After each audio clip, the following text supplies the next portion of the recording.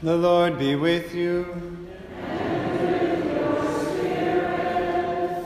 A reading from the Holy Gospel according to John. Glory to you, Lord.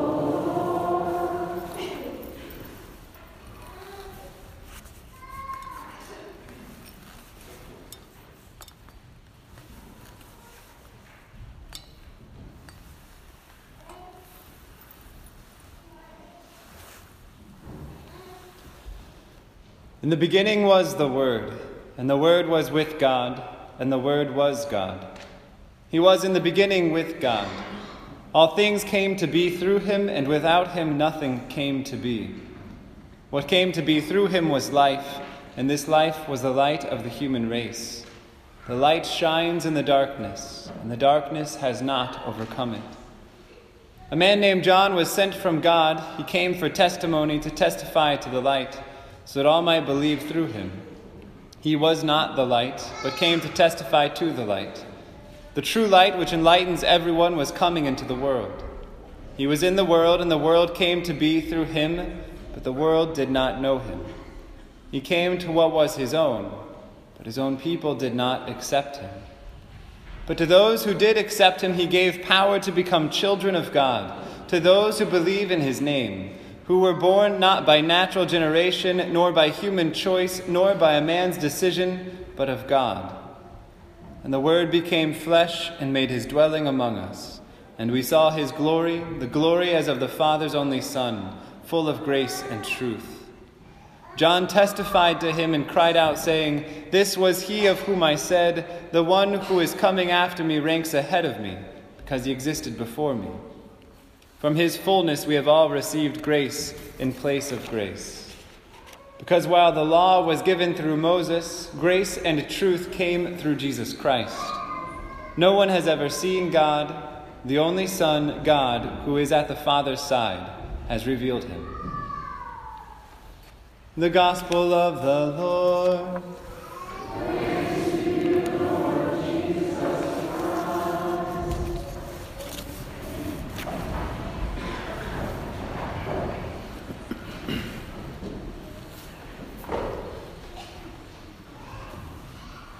Why is it that for 2,000 years mankind has been drawn and even overwhelmed by the nativity of this man, Jesus Christ? Throughout the world, people, Catholic and non-Catholic alike, are inspired to change their lives because of this most special of days. We see it in the news, we see it in fiction works, things like A Christmas Story and Ebenezer Scrooge. A sinner's hardened heart transformed by the reality of Christmas. Why does the birth of Jesus Christ hold such power over the hearts of men and women everywhere? Why does it seem like for at least one day, peace reigns supreme and charity triumphs over all? Well, my brothers and sisters, it's because every single one of us here, every single human being throughout the world longs to understand the full reality that they are lovable, that they're worth it. That in the midst of the sufferings and pains and loneliness and rejections that we face in our everyday life, that God really has not abandoned us. See, the central mystery of Christmas is the firm reality that God didn't just create us and leave us to be. He created us and then came to us after we left him, so as to call us home. Central mystery of Christmas is coming into face-to-face encounter with the reality that God himself purely and unconditionally loves each and every one of us. You see, we know that we are the unfaithful ones. We know our own sinfulness. We know that we are sinners. We hear the accuser list all the reasons why we belong on the naughty list. But yet, this Father, this Creator of ours, continues to call us home, invites us to come back. And even beyond that, he encourages us by sending his only Son to show us the way. He didn't want to just say, "Hey, guess what? Here's how you come back home." He sent an emissary. He sent a disciple. He sent his Son himself to say, "I'll show you how to come back home." And so on this Christmas, my brothers and sisters, I think that we ought to come to the full realization that you were created out of love, for a specific purpose. And I want to say, indeed, welcome home. I hope you stay for a while. I hope that all of us can let our guard down this Christmas. I hope that all of us can let the divine physician, our Lord Jesus Christ, God made flesh, heal our wounds. So that indeed this Christmas we can experience the full reality of what it means that a Savior is born for us this day. Maybe it's been one day, 1 week, 1 month, 1 year, 1 decade or more since you last stepped foot in a church. Well, I tell you, it matters not how much time has passed. It matters what we do with the here and now. It matters how we let this mystery change our lives this day. But yet so often what happens is that we allow whatever lies we've accepted in our lives. We especially allow that lie that for whatever reason I'm not good enough. I'm not going to be worthy of the love of God, or I'll never be a saint.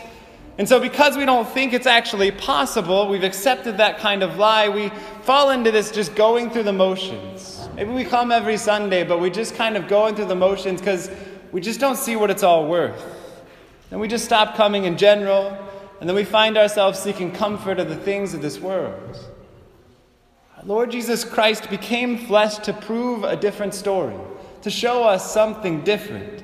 He came to show us that indeed He can break into the darkness of our lives and let the light of Christ shine upon those dark places. You see, my brothers and sisters, I offer you a simple little Christmas reflection about the most holy Trinity. Imagine the Trinity, Father, Son, and Holy Spirit, before they created you, in the process of planning your creation. The Father is talking to the Son about you, telling the Son, I'm going to create for you a beautiful gift, my son. He or she is going to be wonderful. And then the Father continues to describe all of your physical attributes, all of your talents, all the ways in which you truly are a gift to Christ, a gift to His church, a gift to this world. Then the Father continues, but son, I must be honest. This one will be unfaithful. This one will fail you. This one will reject you. This one will seek happiness outside of you. And the list goes on. And even as the Father's listing all of them off, we think that our Lord Jesus Christ perhaps would say, well, Father, sorry, don't create this one. I don't want that gift. But that's not what our Lord Jesus Christ says. He looks at His Father with deep love and He says, Father, for this one, I will die. For this one, I will become flesh. For this one, I will climb upon a cross. For this one, I will give my flesh and blood every single day, so they will know that they are loved. For this one, I will die in the face of all the ways they reject me. See, my brothers and sisters, Christmas indeed is about a beautiful time where the light breaks into the darkness, and we ought to celebrate, no doubt about it, with family and friends. But so often we don't allow this mystery to go into the depth of our hearts. It remains superficial. And so this Christmas I give you a challenge. I challenge you to give God more than just the happiness and joy of your life, because indeed He loves that, and yes, He does. Indeed, we should rejoice with the birth of a Savior. But do not neglect His ability to be your Savior. Do not steal from Him the joy of salvation. The simple challenge, my brothers and sisters, is to give God your sins, your weaknesses, the darkness of your life this Christmas. Invite Him into those places you think He doesn't belong or He doesn't want to be. Because the whole reason this child was born for us was to dispel that darkness. If we can let Him into those dark places this Christmas, then indeed this year moving forward will be one filled with far more light, with a peace beyond our understanding, with grace beyond our understanding. My brothers and sisters, can you give our Lord Jesus Christ the gift of being your Savior this Christmas? Letting Him into the weaknesses and darkness, let Him into the fears of your life. Let Him be your Savior. We can give our Lord Jesus Christ every gift of ourselves, the good and the bad. We can hear Him say that in the face of all of the bad of our lives, for this one, Father, I will die, to prove to them their worth. As you give Him the gift, Can you accept his response of pure, unconditional love for you?